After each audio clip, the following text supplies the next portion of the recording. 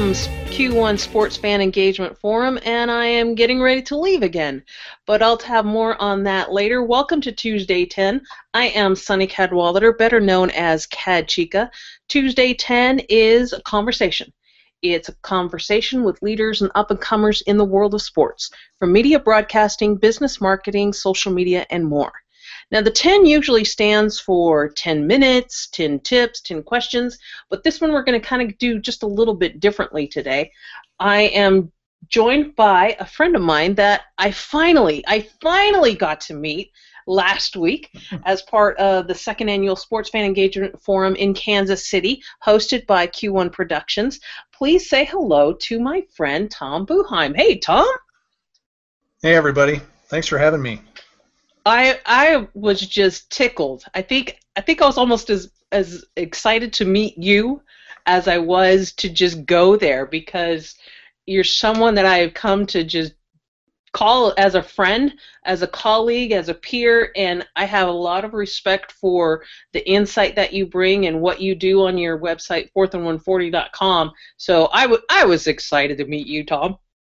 I appreciate that, and you know, the feeling's mutual. It was really it was kind of a whole surreal couple of days to see and you know, including yourself, meet you and others who I've come to know in social media, but only through a computer screen or a mobile phone. So it was really fun and a good experience in that sense, in addition to obviously the content that we got to listen to. Oh yeah, and you do look like your Twitter avatar, so that was good. I mean, that's the key. It's like you have to look like your Twitter avatar, Yes. so people Yes. know you when they actually meet you in person. So kudos to you on that. That was really good. Now, this was your second year. It was my first year going to. We were both media partners last year in their first year when it was held in Dallas. We were media partners again, but this is my first year, so let me ask you, since you got to go to last year, what was different about the forum this year compared to last year? You know, I think it was a little bit of a broader topic this year than last year. It felt more. Last year felt more social media topic focused.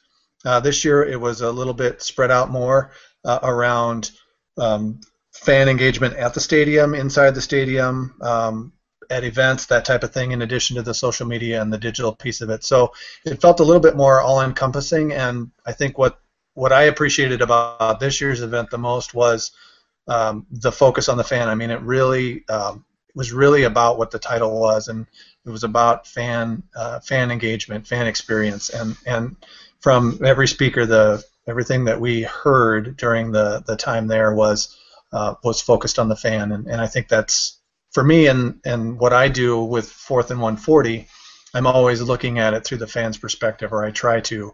I might be speaking to a smaller audience and not necessarily the fan, but I'm appreciative of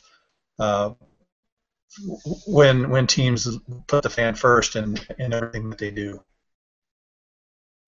And you had a great day one recap from it. I know I was able to talk you into doing a quick Twitter video that first day because I was just so excited to meet you, but you had a good, quick day one recap, and one of the things that was definitely what you highlighted throughout that first one was fan engagement, driving the sports strategy. You know, you and I have talked before, tweeted at each other before about how crucial it is to think like a fan. Now, that doesn't mean anything about being a fan. It means thinking like a fan, and I think that's what this whole forum, this whole conference reaffirmed to me, is how much those who are working in the social and digital side of for teams and schools, brands, whatever, they have to think like a fan, because otherwise they're not going to get the reaction. Yes, they're going to get, I mean, fans will follow you wherever their teams or favorite athletes, wherever they are, but it's more about thinking like them. What do they want to see? What do they want to hear? What kind of content are they really craving? And that you brought up a great point in your day one recap.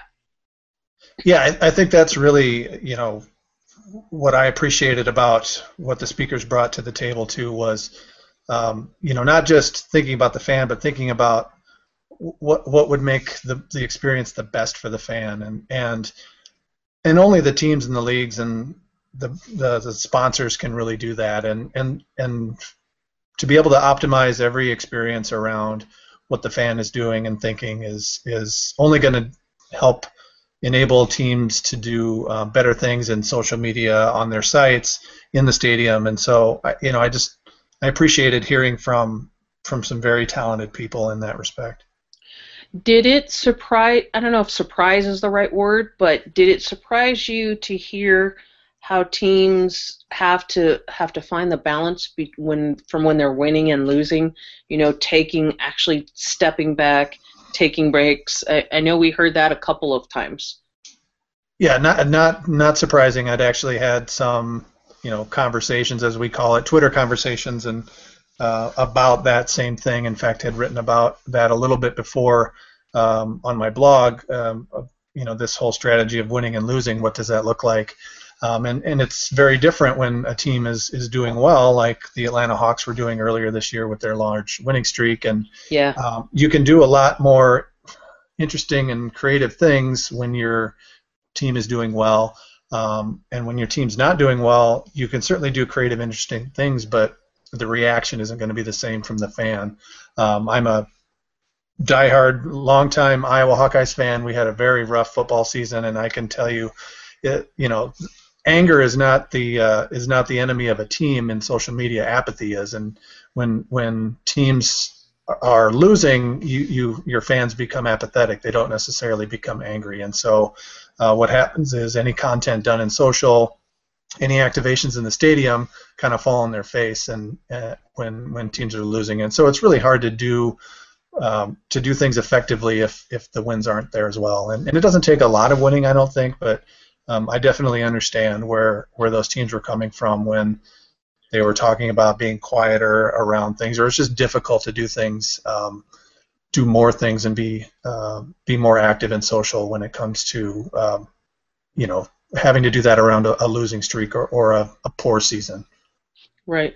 A couple of the hot topics, at least from my perspective now, you have a different perspective because you actually work for a brand, but a couple of the hot topics on day one for me was Facebook. The data behind the Facebook numbers, I don't have some of them right in front of me, but it continues to blow Twitter out of the water when it comes to the responses, the engagement, that overused buzzword, interactions with fans. So it was Facebook for me, and also Snapchat, and a little bit on the minority side, Google Plus as well. Yes, Google Plus is not technically dying, people, but it's still there. But we had some great speakers on all three of those topics.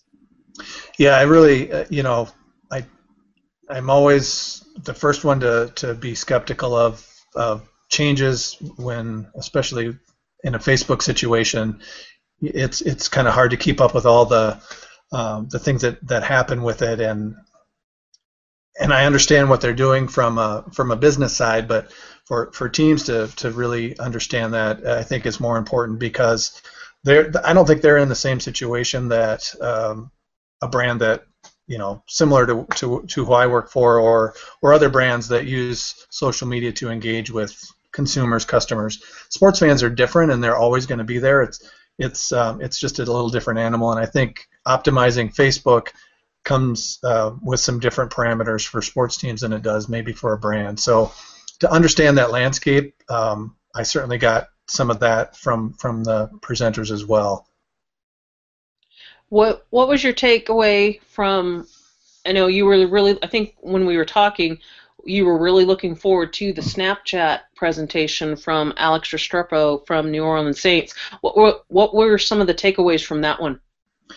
I really enjoyed listening to that. I'm one of the bigger, louder skeptics of Snapchat, mostly because okay. I think part of it is some jealousy on my part, because I work for a brand that just is too conservative, and Snapchat just doesn't work. And so A, I don't get it, and B, I'm kind of Get off my lawn. I'm kind of mad about it because I can't use it, and I'm not really, I don't fit the demo either. So, but what I appreciated from Alex's talk was understanding how it can be used effectively, and how it can really overcome a lot of the same obstacles that some of the other networks, the platforms put in front of you, like a Facebook or even a Twitter, where you know the people you're reaching when you reach them, and you don't really know that with Facebook or Twitter necessarily. You can look at some of the metrics behind what's happening, but I think with Snapchat, your content is going to be received in a better situation, and will definitely have a higher engagement rate than it could on a Facebook. So I was really intrigued at how teams can approach Snapchat from a content perspective, because you can do some unique things. I need to get over some of the things, that the issues that I have with it as a person who works in social media, and a person who doesn't really use it personally. So I definitely came out of the Sports Fan Engagement Conference Forum a believer in Snapchat, and I think you can look for some of that coming up on my blog soon, around what, kind of my additional thoughts around it. One of the most important statements, it's still stuck with me. I mean, I can't remember the exact word for word, was our Twitter friend Kelly Mosier, and the statement he made about, I think it was about mobile, was that mobile is his generation's version of sports radio. Whereas people would go to games, I mean, especially with him at Nebraska Cornhuskers, people would go to games, they would take their radio in the old days, they'd be listening to it while they're watching the game at the stadium, and now it's the phone. Everybody's got their phone at the stadium. How much emphasis, no, that's not the right word, how key is it going to be in these next few years for more and more content to be mobile friendly in the sports community? Yeah, I think it's hugely important to have everything mobile optimized, from your site to the social content you're posting. But I think that's a given, and I was just presenting on this a couple of weeks ago to some small business owners that one of the stats that I shared was 27% of people will leave a site if it's not mobile optimized from their phone. And so if you are presenting your content in real time to a live audience that's only going to be using mobile, and it's not mobile optimized, you're going to lose them right away. I think the other piece of that Nebraska is doing right now is offering this HD Wi-Fi, and I think that's going to be moving forward. That will be table stakes at venues, at stadium venues for fans, and an expectation. While Kelly talked about this vocal minority, he doesn't feel like the 90,000 people, the majority of them at a Nebraska football game, are necessarily craving that HD Wi-Fi to help them do whatever they do during a game. I still think you have that vocal minority, as Kelly pointed out, that wants to have that access during the game. And again, I think that's just going to be an expectation moving forward for teams to do. I know I get frustrated when, and I'm obviously in that vocal minority, I get frustrated when I'm at a sporting event and I can't do anything with my phone. It's pretty much worthless, because yes, it's just bogged down with poor service. So I think, beyond the mobile optimization piece, I think that's a given. I think the next thing you'll see is a lot of stadiums going to this HD Wi-Fi capability moving forward. Do you think sports teams, those that work in sports social media, do you think they sometimes overthink it? Sometimes I do. I think sometimes they do. I think they can be, they can be down the line 3 or 4 steps, and really they've already moved past where the fan is. And I think in for sports, it's a very simplified process for the sports fan. Just give me what I want, what I expect from the team, and sometimes that's that's very basic, and it doesn't need to be fancy or filled with a lot of pop culture necessarily. It just give me the facts, give me some of that access that I don't always get from a reporter I may follow or a newspaper I may follow. Give me some of that stuff that I know only you can provide. Yeah. Who were some of the people that you were, aside from me, of course, who were some of the people that you were happy that you got a chance to meet there at the forum? So I got to meet Kelly last year from Nebraska, and of course he's just a superstar. So it was great to connect with him because, again, we're not worthy. We're not worthy of you, Kelly. We really aren't. we definitely are not. And so again, I've said this before. I've blogged about it before. I've tweeted it before. I just don't. It's hard for me to imagine being in the presence of a lot of these people who are doing what I think is pretty cool work. And So obviously Kelly was one. Alex from the Saints. Alex was another person on my list who I really wanted to connect with, and 2 thumbs up. I got him to follow me back on Twitter, so that was a win as well. So he wasn't following you? He was not. No. Oh, we need to mute him now. But he is now. So all is forgiven, and very appreciative. And again, just a lot of the people there, at the last lunch that you and I were at, we just kind of randomly sat at a table, and I got to meet the 2 ladies who are repping the University of Iowa, and so that was a win for me at the end of the day because I got to see the people behind a lot of the content that I'm sharing with, my friends and family from what they're doing, just from a pure sports fan perspective. So that was pretty cool. What about you? Well, there was a few, but I wanted to say you did good because you were in the same room with some Iowa State Cyclones, so and there were no punches thrown, no hay bales, no nothing. Nothing was thrown at each other. They were able to sit. Were we sitting at the same table with them? I think we might have been, yes, at one point. I think so too. And so it was no punches thrown. It was just nice and peaceful. And see, we can all get along at the Q1 Sports Fan Engagement Forum. So that was good. As for me, obviously you. I mean, that. Like I said, I was just tickled. I was thrilled. I was happy to meet you. It was an honor to meet you. I wanted to meet some of the people that I've had on my show. This year, Lauren Teague was on the show leading up to the forum. Adam Ledyard from East Texas Baptist University, and they're on their way to the Sweet 16 and D3 hoops. Yeah. So congratulations to them. Go Adam. Yeah. Yes. And he is so talented. I mean, he makes it work with not a whole lot of resources, and it's so different for a small school versus a big school. Whereas, like, I spoke with Rocky Harris from Arizona State, so I got to briefly meet him.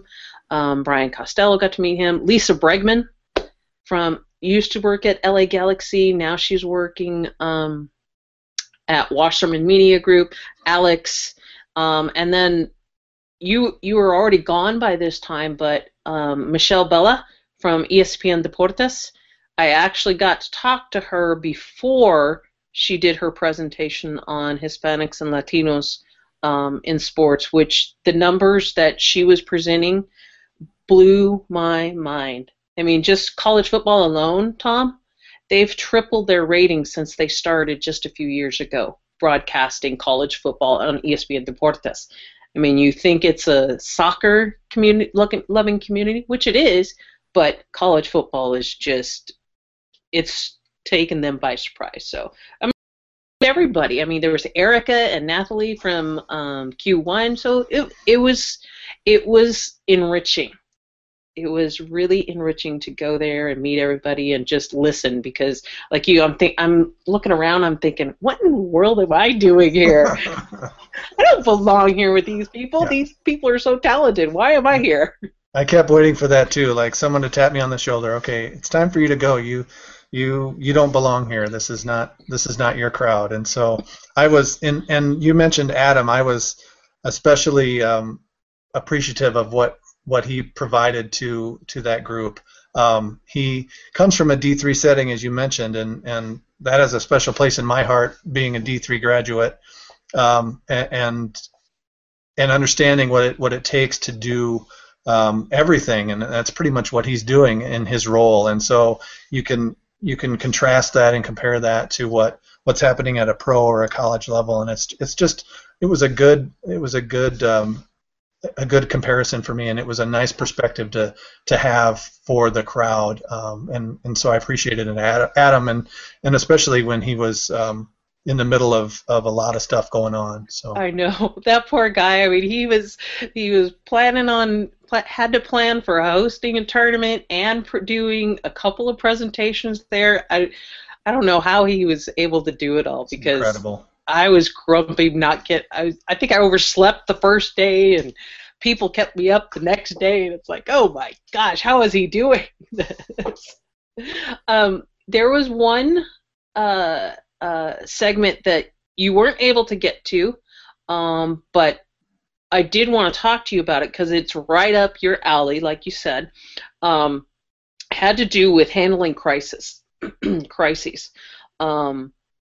I forget what it was that I had said, that I'd heard from it, but it had to do with addressing it, apologize, and move forward. What are some of your thoughts on that, as far as what you've seen in sports, or maybe from your own brand?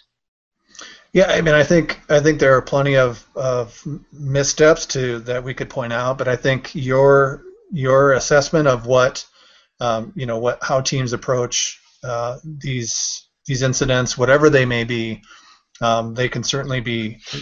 I don't know that there's necessarily a script or a playbook that you can write for every situation, but I do think having some of that mea culpa, that apology, and then moving on too. But I think for social media, and this speaks to a little bit to what I've encountered as someone who represents a brand, is then choose also to maybe have some quiet time where you're not being as active in social media, because you're inviting yourself to be a target. And I think that's a lesson that can be learned across sports. I think I think there's a tendency to kind of move forward maybe too fast necessarily. Yeah. Especially maybe at the team level, but also even if we're talking about athletes in particular, the ability to kind of shut things down for a little while is not going to be detrimental to a personal brand. It's certainly not going to be detrimental to a team brand, if depending on what the situation is. I wrote a little bit about how poorly I felt the Ravens had handled a lot of things with the Ray Rice situation, mostly from a social media perspective. Obviously, they did some things really poorly from a public relations standpoint as well, but you really compound those things if you do things poorly in social media as well, because that's so not just in front of a national media, it's in front of a national audience. And so I think those things need to be handled delicately and in conjunction. That's one of the things that I've brought to my brand, is to make sure that I'm at the table from a social media perspective when we're talking about crises. And so because they inevitably, they're going to spill over from wherever they may come from, they're going to spill over into a social media setting. And if I'm not aware of that, then we definitely have a miscommunication going on, and miss out on the opportunity to change the message potentially. Well, I'm glad you brought up the Ravens, because that was the first thing that popped into my head with the whole live tweeting the Rice's press conference. I mean, it seemed like every time you turn around, there was some misstep on Twitter from the Ravens. But let me ask you this question, because I know there have been times where on Twitter, in the middle of crises, people are tweeting, why haven't they tweeted anything? Why haven't they responded? So it's almost like a catch-22 for schools and brands. So where is there a happy medium, or do you just take the lumps and until you feel like you have a satisfactory response, or you know what I mean? I mean, we probably have seen those tweets before where they should be responding by now. What's taking so long? Right. And I think that needs to be factored into the crisis communications plans, because social media is so immediate, and so if you haven't said anything, I think that's where you start to get this backlash in social media, like you talked about. And so I think that needs to be built into plans where you have this ability to put something out. It doesn't matter.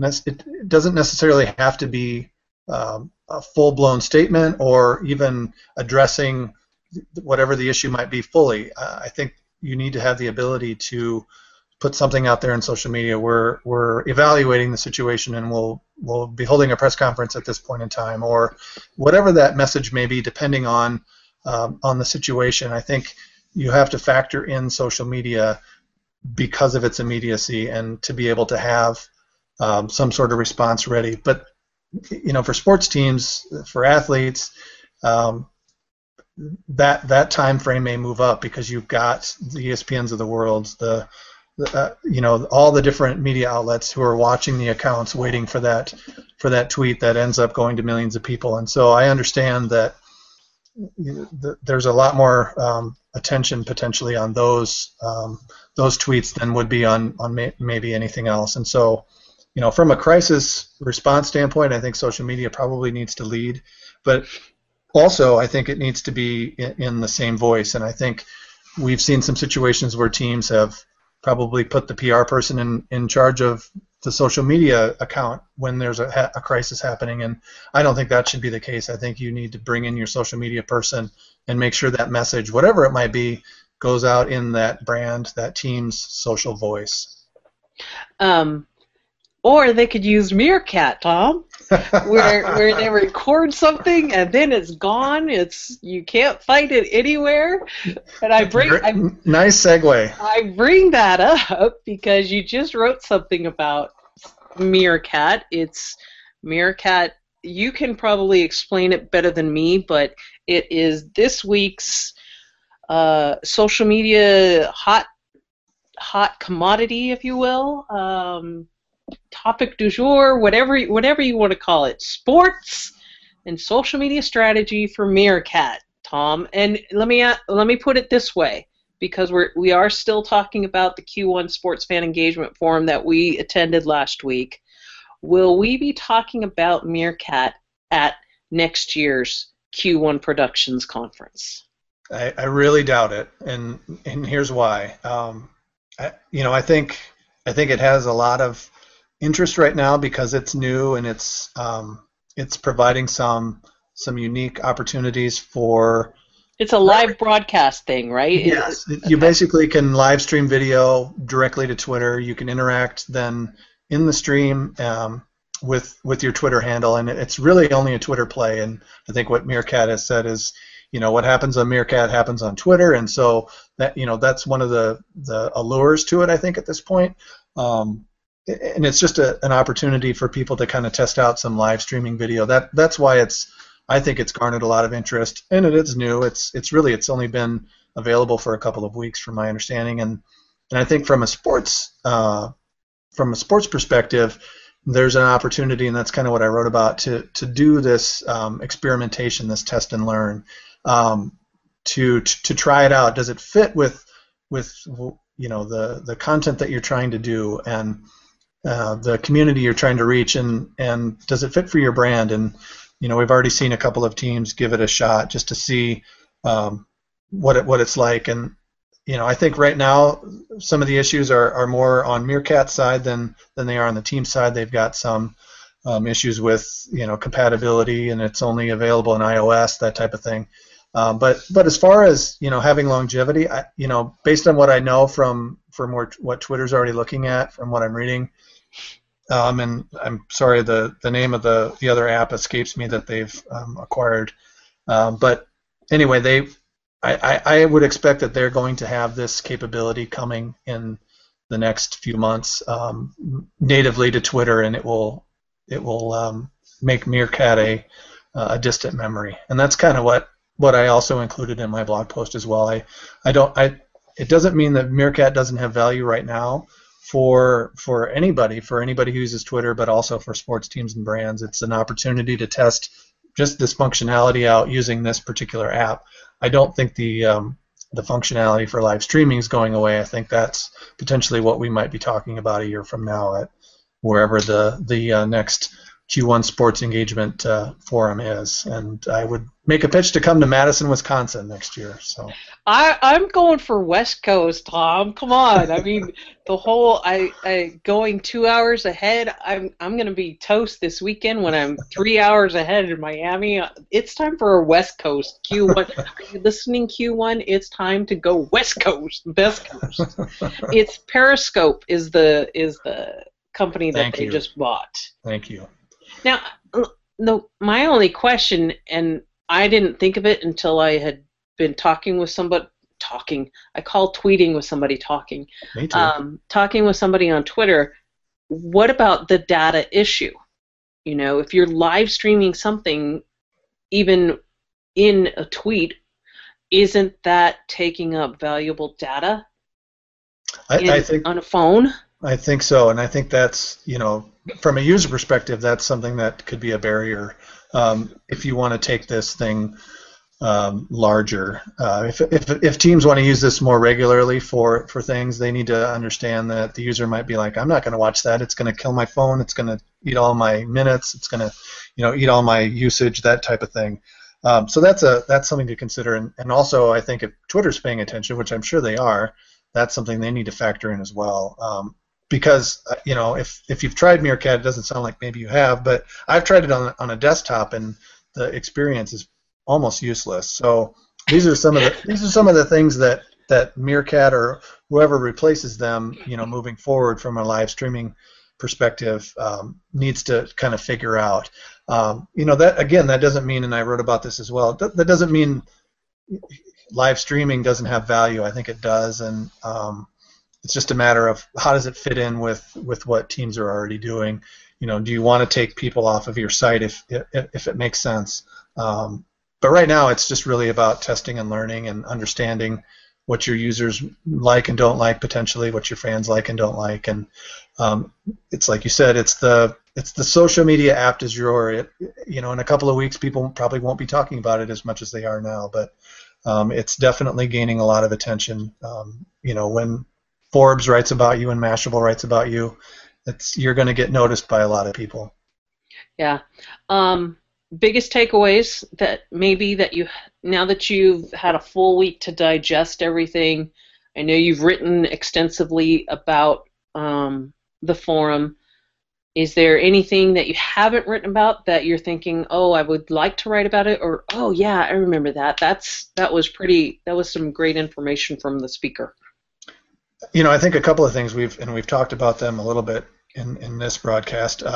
You know, one would be just diving a little bit deeper into Snapchat and the implications it has and the opportunities it creates for, you know, the sports industry. And I plan to write a little bit more about that because I took, you know, pretty copious notes and really respected what Alex provided, because I think he does have a pretty unique perspective from his experience using Snapchat for the New Orleans Saints.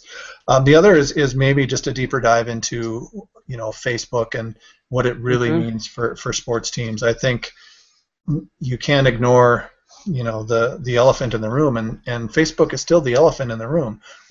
You and I both love Twitter, and it's the place I always go first, but you know, when it's all said and done, Facebook dwarfs Twitter from a sports fan perspective. So I think there's something more there, and I want to explore that a little bit in addition to, you know, some of the other topics that will probably, you know, come to mind moving forward. But those are the two main ones that I walked away from the event kind of thinking about more. It's a dog eat dog world, to borrow a quote, in terms of social media, because it feels like they each want to be a one-stop shop, you know, and that's why this whole video thing is fascinating, whether it's Meerkat or Periscope or whatever.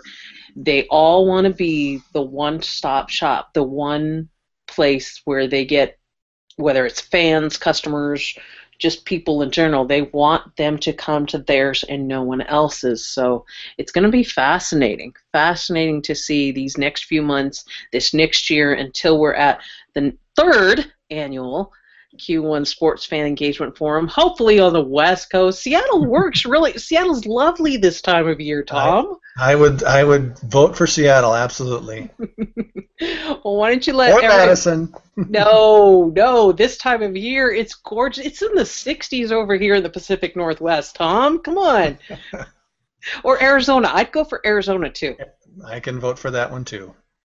So thanks for joining me on the show. Why don't you let everybody know how they can connect up with you?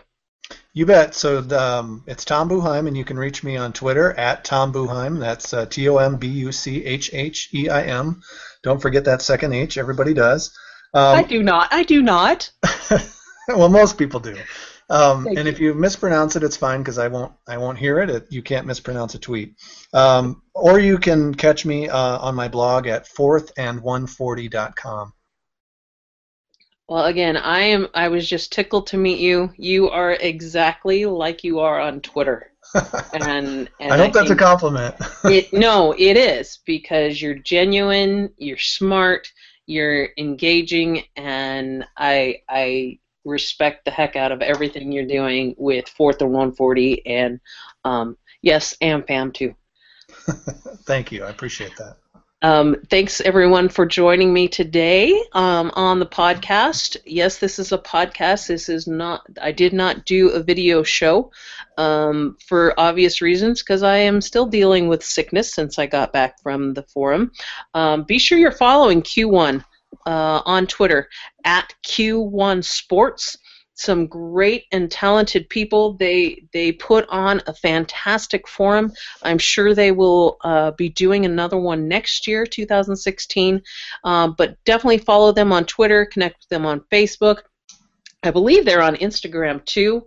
But Erica, Nathalie, and everyone associated with Q1, thank you for allowing, I'm speaking for Tom too, thank you for allowing us to be media partners for the second year. It was a fun and engaging experience. I know I'm using that word again, Tom, engaging, but it was a fun experience, and meeting some of the people, it was at times surreal, but above all else, it was informative, and just some great people working in the sports social media landscape. Connect with me on Twitter, Instagram, at CadChica. I'm on Snapchat as well at that same handle. Yes, I may or may not be getting on Meerkat soon. I'm not quite sure, because I will be covering the Miami E-Prix auto race this weekend. Hoping to do some Google Plus Hangouts as well, so follow me on Google Plus Sunny Cadwallader. And Tom is trying to take a picture of me, even though I look like death warmed over times 10 today. But anyways, follow me on those social media outlets. I haven't written in a while because I've been sick, but definitely check out the blog, cadchicasports.com. I will be writing about the Formula E on thesportingnation.com. And anyways, as far as Tuesday 10 goes, I am going to be taking a break for the rest of March. Once I get back from Miami on Sunday, I think I need to fully recover. But anyways, thanks for joining in. We'll be talking to you again in April. Thank you, Tom. Thank you for having me. And join us next time on Tuesday 10.